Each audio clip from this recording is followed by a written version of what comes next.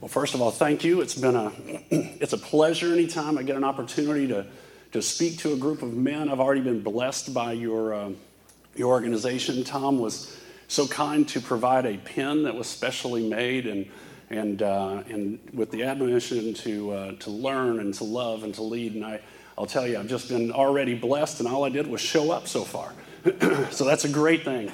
You know, it's funny when David said, he goes, "You may not have heard of Roy Moore," and I'm sitting there going, "No, you've probably heard Roy Moore a few times over the last few months, and I'm not that guy, okay, just so you understand."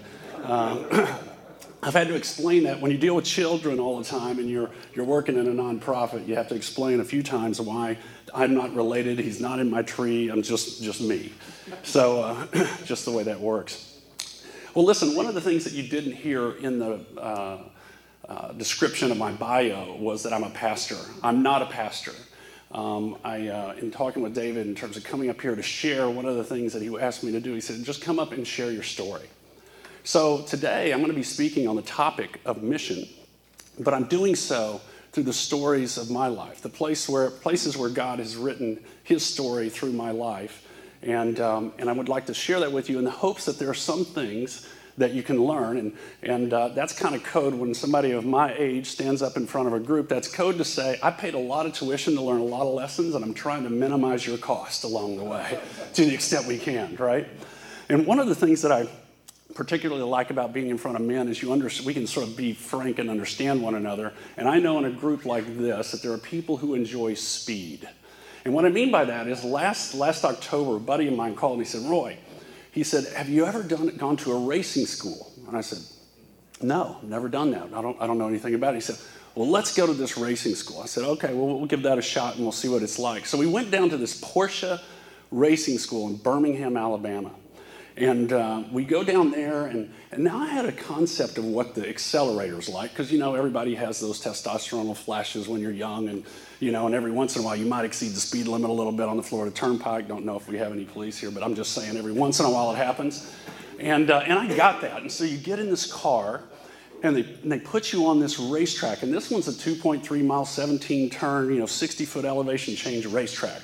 So this is something where there's lefts and rights and all that kind of stuff. And you follow this pro, and so he's driving and he's motivating you to continue to go around this racetrack, and it's sort of unnatural, okay? Because how many times have you followed somebody and they're saying, "Speed up, come on, get on the accelerator, get on the accelerator," and they cleverly disguise it. They don't talk about going a certain number of miles per hour. They talk about squeeze. So they said, "Squeeze the accelerator, 100%, 80%," trying to get you to go.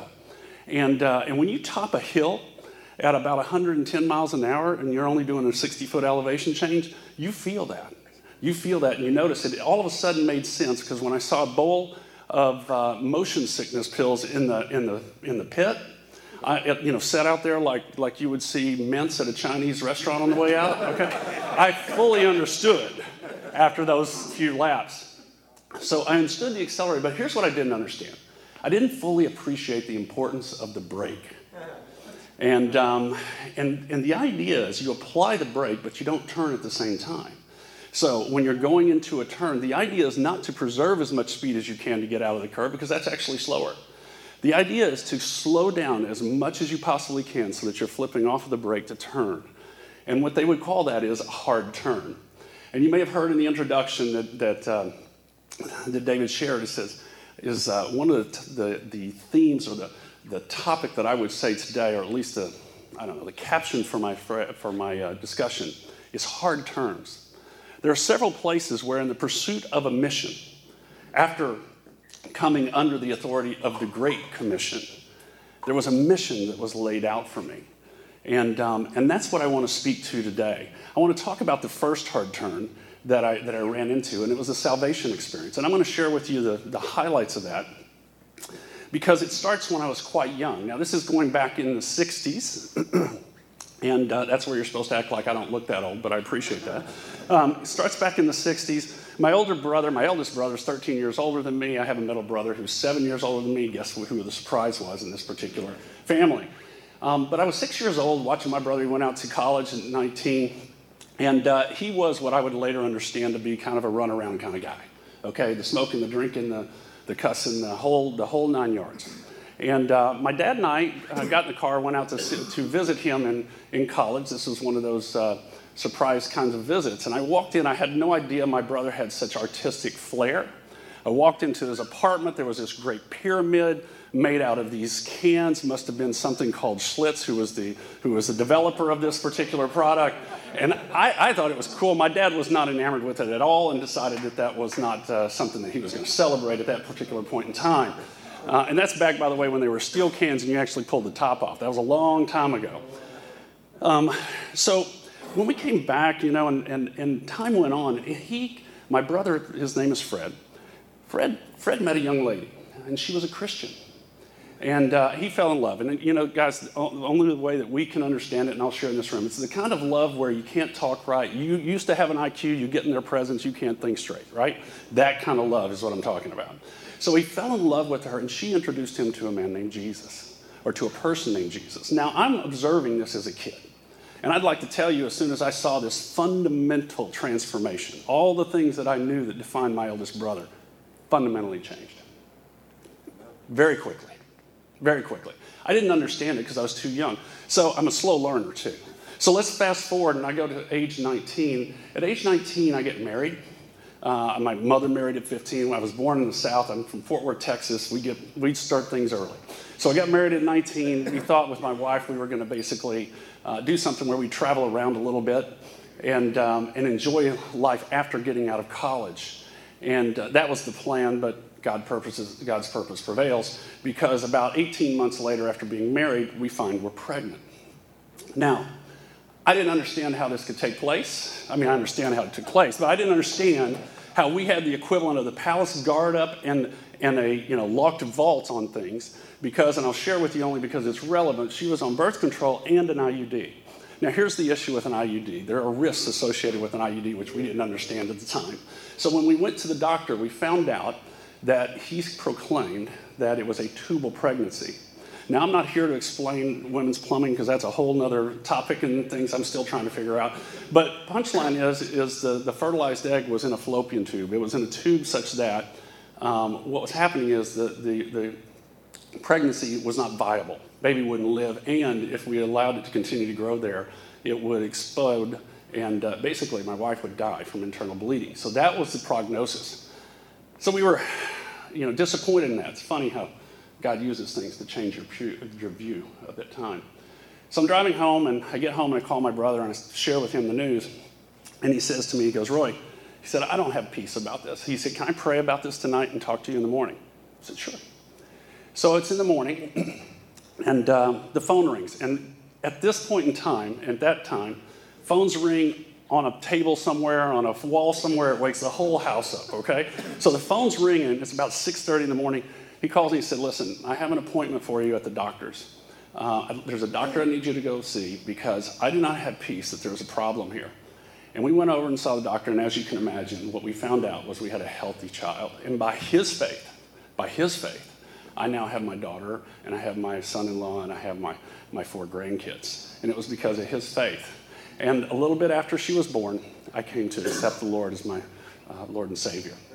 And I share that because there are a couple of lessons that I learned in that. Now, granted, I wasn't a Christian before then, but then when I look back on that, what I discovered is what somebody does screams above what they say. I saw the fundamental transformation of my brother. He didn't know I was watching him, but I was all the time. The second thing is the power of prayer for intercession. It was incredibly powerful, and I wanted to make sure and maintain that, and frankly, that's important to me in terms of the things that we're doing right now. But once I accepted the Lord, I then became under the authority of His Word, right? And coming under the authority of His Word, I accepted, as I said before, the Great Commission. But what is my role? What am I supposed to do? Because that is the question at the end of the day. What's my mission? He knit me in my mother's womb, right? Fashioned me for a purpose. There is something that I have, as God would say, the different parts would be used for instruments of righteousness. And I'm sitting there going, well, what is it that I am uniquely gifted to do? Well, my first mission, after that hard turn, first mission was to get to know Him more. was to get to know the Word more, was to get to understand the Lord more. I love the way Henry Blackaby described it in Experiencing God. I don't know if y'all went through that, but God reveals himself, his purposes, and his ways through the Bible, prayer, church, and circumstance. All of those things, sort of understanding the totality of that was something I would do. And I would spend about 6 years, 8 years doing that. Now that's too long, to be quite blunt, but what happened is I kicked off my career. So I went from graduate business school, I went up to, I started working with some companies, spent 4 years working in a management consulting firm. And when I was doing that, I was traveling a lot. I mean, a lot. So, for example, while we then had 2 young children, and I had my wife at home, I was spending time on a plane that would equate to about 200 nights away from home my last year that I was doing that. And while I was doing very heady stuff, my last client, for example, was what you would call a fruit company in Silicon Valley, which now is a big deal by the name of Apple, but at the time was not. So there was a guy named John Scully who was running the place and trying to build it, and he was the bad guy because he had just cast out Steve Jobs. And working in that scenario was it was fun, and it was exciting. But here's what was going on. I knew that things weren't necessarily going well at home. And my first mission after God is to my family. So I made the choice. I made the hard-turned choice, which says I'm going to put aside career and I'm going to go back to Texas. There was a family-owned business that I returned to there. And when I returned to the business, it was in the telecom field. There was a period of what I would call incredible favor. And so from about the age of 30 to about the age of 50, it seemed like whatever that I happened to be involved in from a financial and business perspective went really well. And by the way, today, the things that I'm sharing that went well, that's God. For the missteps and for the things that go sideways, those are on me. But his redemptive power still comes back, and I'm thankful for that. But there were 20 years where it just seemed like one thing after another would go well. My mission, as I would come to understand it there, was to really financially bless the ministries, financially bless some of the nonprofits. And I felt good about that. I have to tell you, I'm on the other side of that equation now, on the nonprofit side. And words can't express how good it feels when you're running a nonprofit or a ministry, and there are people who care enough about what you're doing, who believe they are called to support what you're doing, where no matter what level that is, that it shows up. Because you know why? Because it's not about, especially in the ministry that I'm in and the other ministries, it's not about what we're doing, it's what we're doing to advance what God's called us to do. And the affirmation that you give makes a big difference. So that's what I was doing. That's in essence the role that I felt like I had. That was the mission for that period of time. But there was a hard turn, because that's on the public side. That was on the professional side, on the financial side. And that's what looked good outside. But the reality is there were some things that were troubling me on the inside. So if we step over into the personal story, when I came back and I went into that business, I decided to, in addition to sort of coaching some of the kids, teams and that sort of thing, and getting really actively involved, that I was going to get involved in the church in a much deeper way. And there's a gentleman who said, Roy, hey, why don't we teach? Because we were attending a Baptist church, and when you attended the Baptist church, at least the one we were, there was a 9 o'clock and 11 o'clock service. And if you went to the 9 o'clock service, at 11 o'clock there was a Bible study or groups that would get together and basically dive deeper. Well, there wasn't a couples Bible study at 11 o'clock, so he said, let's teach that. Well, I'll tell you, we prayed and we thought and we prepared, and we thought, God is calling us. My mission is to teach. And that's the way I'm going to serve in addition to the financial side. So we get all prayed up. We go through with the pastor. They introduce it into the church, about 800 people in the church at that time. And we show up that first day. And the first day when I get there, we have a room full of 6. The other teacher and his wife, me and my wife, and somebody that looked suspiciously like my eldest brother and his wife.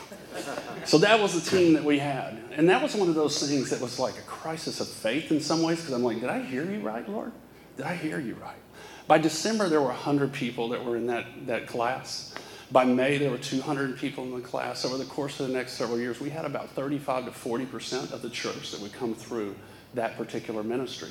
God's hand was incredible, just on things that are going. I love the way my pastor would express. He said, God's hand's on everything, but sometimes he puts both hands on some things. And I said, thank you, Lord, because he was putting it on there.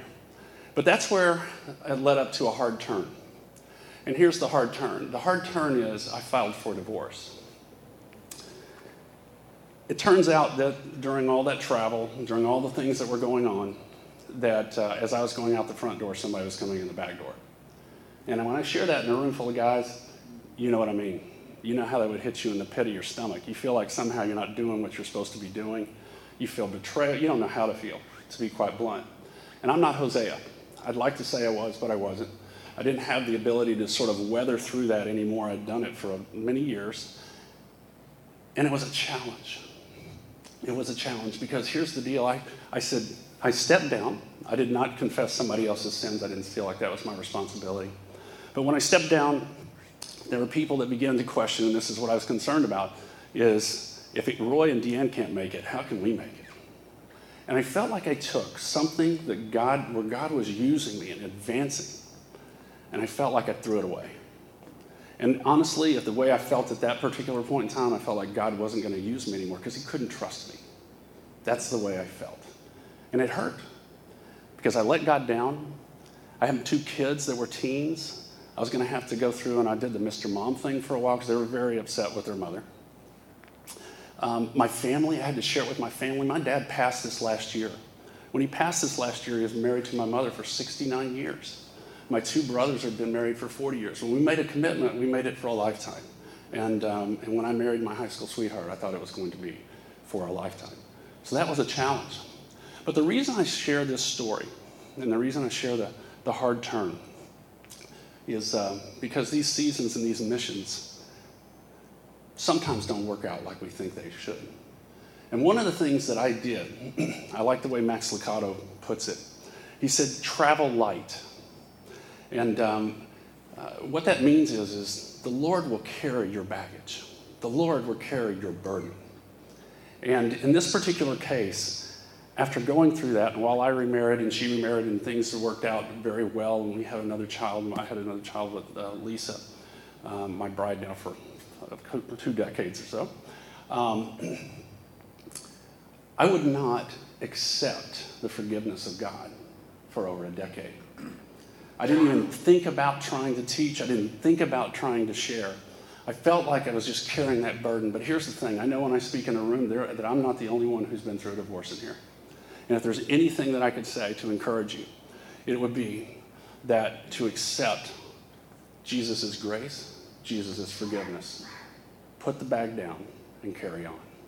Take your next assignment, take your next mission, and press ahead. So I was running after that. I was pushing ahead on the personal front, trying to sort out what I was going to do, and I really had thrown myself into the business side. But business and faith, how do you put those together? How do you make that work? Because there are a lot of times when you can speak intellectually about applying your faith, but when it comes to the fore, how do you handle it and how do you walk it? So that family business that I described for you earlier, that I returned to, my 2 brothers were in this business, my parents were in this business, been in it for 30 years, and we were able to increase the size of that business materially 5 times, just over 5 years, even though I've been around for 30 years. So it was incredible growth. We sold it to a firm. It's a private equity firm. That may or may not mean something to you, but if you look in the dictionary between tiger shark and great white shark, you'll find private equity firms. They're listed right in there in the middle. These are guys that have dorsal fins and they're proud of it, okay? And they have teeth. So they bought the company and then they get the rights to it. But my brothers and I agreed to stay on. When we go into the first meeting, and I was CEO of the business, and the chair of the board says, listen, Roy, we have decided that your eldest brother is no longer required. Now, he had spent over 20 years there. And he said, listen, we know it's uncomfortable for you, but we're going to go, I'll go in and I'll have the discussion with him and we'll get through that. And I'll tell you, that was a faith moment for me because at that point in time, I said, listen, I'm going to tell my brother. This is the guy who led me to the Lord, right? I said, I'm going to tell him because he's my brother before he's your employee. And I owe him that respect. And there was no way that I could change their mind on that. Didn't realize where these guys were going, but no way I could change their mind on that particular issue. So I did have the discussion with my brother, and I should have not been surprised. He accepted it with incredible grace. And we had ahead because they said, he's not able to run this business the way it should be. Well, 60 days later, I left too, because these guys were taking a business that had been growing a top and a bottom line by 30% a year for the previous 5 years, and making a six-figure number, making a seven-figure number every month, and they had systematically, over time, found a way to lose 6 figures a month inside of 18 months. I get a call from the bondholders 20 months later, the people who had come in and provided financing for this, and they said, Roy, would you be willing to come back with your brothers? And so this team of people who didn't know how to run a business, my eldest brother in particular, we came back and we bought that business 2 years later for 2% of what they had paid us. And my oldest brother, he took that and built it up, and just this last year sold it once again for about 130% of what we originally sold it for. There is a redemption associated with some of that. But I enjoyed the business world. I enjoyed trying to mix faith. I enjoyed using a choice of language. I enjoyed making people uncomfortable with the fact that I would not use certain language in meetings, and the fact that they had to really work to not use those words. That did give me some joy. There's a way that you can shine light. But while all that was going on, in the last business actually that I was engaged in, we sold it to Toshiba. And we were in the process of selling it to Toshiba. It was about 6 months before the sale would be complete. And I had another very, very hard, unexpected turn, one that was bigger than anything I could expect. And that was when my wife and I came to accept the fact that our youngest son wanted to end his life. Now that was sober, and that was solemn. I remember sitting in the office when that happened, and it's like time freezes and stands still. I remember what it felt like with the air conditioning coming across my skin. I remember hearing a clock that I wouldn't normally hear, the smell of the woodiness of the office. It just froze. It changed the way that I looked when I looked across and I would see the letter opener or the knife in the butcher block or the belt in the room. It was hard. But we accepted the fact that we needed to do something. You see, what had happened is my son, who was such a type A achiever. I mean, this is a guy who was honor roll, both sides of the football, brown belt. He wasn't a guy who got bullied around very much, pushed around physically at all. Community service, he knew the scriptures far better than I did. But yet he was targeted, because bullying is different. It was different when it happened 5 years ago. It's different today, but it's different from when I was a kid. Because when you would settle things on a field, or you'd settle things behind the school or what have you, but when you went home, it was over. You might come back the next day and have to deal with some things, but basically there was an interval of time, and that's not the way it works anymore. He was targeted. There was a cyberbullying effort, a whole long laundry list of effort that I couldn't believe would wear him down. And here's the other piece that I would just share with you. Only 1/3 of children who are being bullied will share it with an adult. And I couldn't understand what was going on with him. I couldn't understand why some of the changes, but it became very clear what we had to do. So we got on a plane the next day. We basically took him to a place that would keep him safe. He was in a residential treatment program for a year, and then in a therapeutic boarding program for 9 months. It took almost 2 years to recover from this. He came back, because it's not the purpose of today's discussion, he came back from that. I will just tell you that as a sophomore through senior, he knocked the cover off the ball, got his legs back under him. He's a freshman in college, and so he has recovered. And he has done really, really well, and I'm incredibly proud of what he's done. But it changed my life, changed it materially. I was looking at the opportunities and the prospects when I went into Toshiba, and there was an opportunity. I served as Chief Strategy and Marketing Officer there for a while in terms of one of their smart grid subsidiaries. And the opportunity for a CEO was coming available. And that was while he was coming out, he was getting ready. This is in October before he came out of therapeutic boarding school in May. And I turned to my wife, who is a 5'3", scrappy Italian young lady that I love dearly. And I said to her, I started sharing with the story with her about the opportunity that was coming, and maybe that was something that made sense. And the woman who always said, chase your dreams, said to me, your son needs you at home. She was right. And I'll say this in this room full of guys, because if we had spouses, we wouldn't hear it. We'd keep hearing it again. But guys, sometimes the Lord speaks through our spouses to us. Amen? And that's a beautiful thing. And I just love the soft and tender heart and the way that she shared that with me. But it changed my life. So I resolved that I would retire. And I retired at the end of that year. And I have spent ever since that time, so that was 2013, I've spent since that time working on a bullying prevention project, and focused on trying to drive that, because there were so many things. When we went into that treatment facility, we thought we were the only ones. I mean, because how many other people do you know who have a child who wants to end their life or shares it? In this room, there might be some, because people of faith will lean in on one another. But it turns out, at that time, 1 million kids, 1 million 9th through 12th graders, according to the CDC, attempted to end their life one or more times in the previous 12 months. And now, today, it's 1.3 million. Our children are hurting. And when I found out the statistic, when I found out the severity and the prevalence of that, I said, I got to do something. But here's the other side. From a faith perspective, when I was on that hard turn and on this mission, this new assignment that God was putting me on, I found out I had some biases, and those hurt. I'll share just one of them with you. One of the biases I had, I'd see young ladies that would have a bunch of tattoos in different places and up and down their arms, and I'd think, wow, don't they respect themselves? Now, I'm dating myself when I say that. But when I was out there at that treatment facility, and I was hearing the stories of ladies who, through no fault of their own, found themselves in incredibly difficult places. And I discovered that one of the reasons that they would put some of the tattoos up and down the insides of their arms was because it would cover where they had tried to self-harm and cut themselves. And I realized that everybody has a story. God has everybody on a story. If you know the Lord, you have a mission. You've been uniquely made. Your skills, your experiences, the calling, the prompting, as Paul tells us in Acts, God's love compels us. Compels us. And I can tell you today that while I have changed, I no longer chase the currency of governments. I'm chasing the currency of hearts.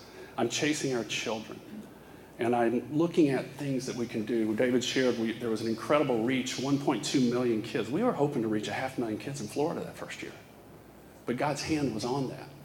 It even showed up after the events and things that went through, because when the CDC did the report that following summer, for the first time in the history of this state, the bullying rate, the cyberbullying rate, and the teen attempted suicide rate all went down. There are only 4 states in the country that had that experience. We knew that something was going on. We knew that something was afoot. And that's God's work, because only He could open doors. 2 weeks before we were going to have that event, we were only in 25 of the 67 school districts.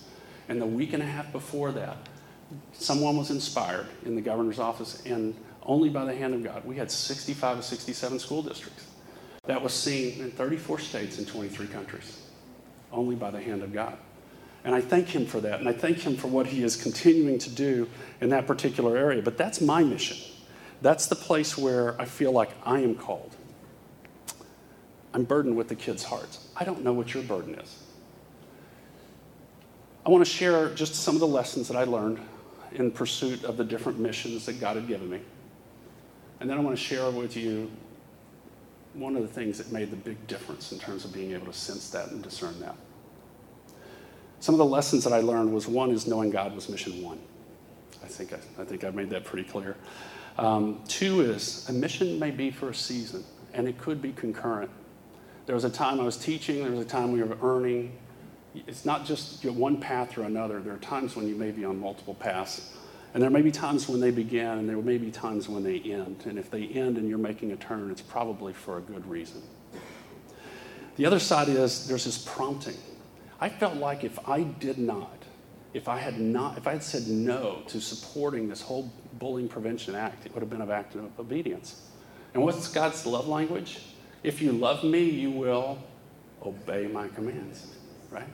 So to be disobedient was not to love the one who loved me first. So I had to do it. It was compelling to me. The other side is it required faith. In faith, stepping out on nothing and finding something there type of thing, being sure of what we hope for and certain of what we do not see. It was one of those things where God reinforced my faith after I took action, not before, because I didn't take any faith. And I just encourage you to take action. If you feel like the Lord's prompting you to do something, I'd encourage you, because I'll tell you I've been incredibly blessed by that. And here's the other part. There's going to be difficulty. Because anytime you're taking ground on behalf of the Lord and you're holding his mission, his purpose, and his ministry in your hand with a loose hand, there will be an enemy who will come against you, and there will be challenges. Because frankly, I take that as an affirmation. If I'm not feeling any headwind, I'm not doing enough. And we turn it up. When we find out, when we're going after these kids, I'm telling you, you may question my sanity, because we just got, after 34 years, we just became empty nesters last May, and then I go and I adopt 50 million kids across the U.S. You got to question my sanity on that one. But I'll close with how a prayer, and it should come with a disclaimer, because frankly, it's so fundamentally changed my life, that when I share it with people, I've now heard several stories about how it's changed theirs. And it's a very simple prayer. It's, Lord, help me to see the needs that you want me to meet. Originally, I prayed, Lord, help me to see need, and I got overwhelmed.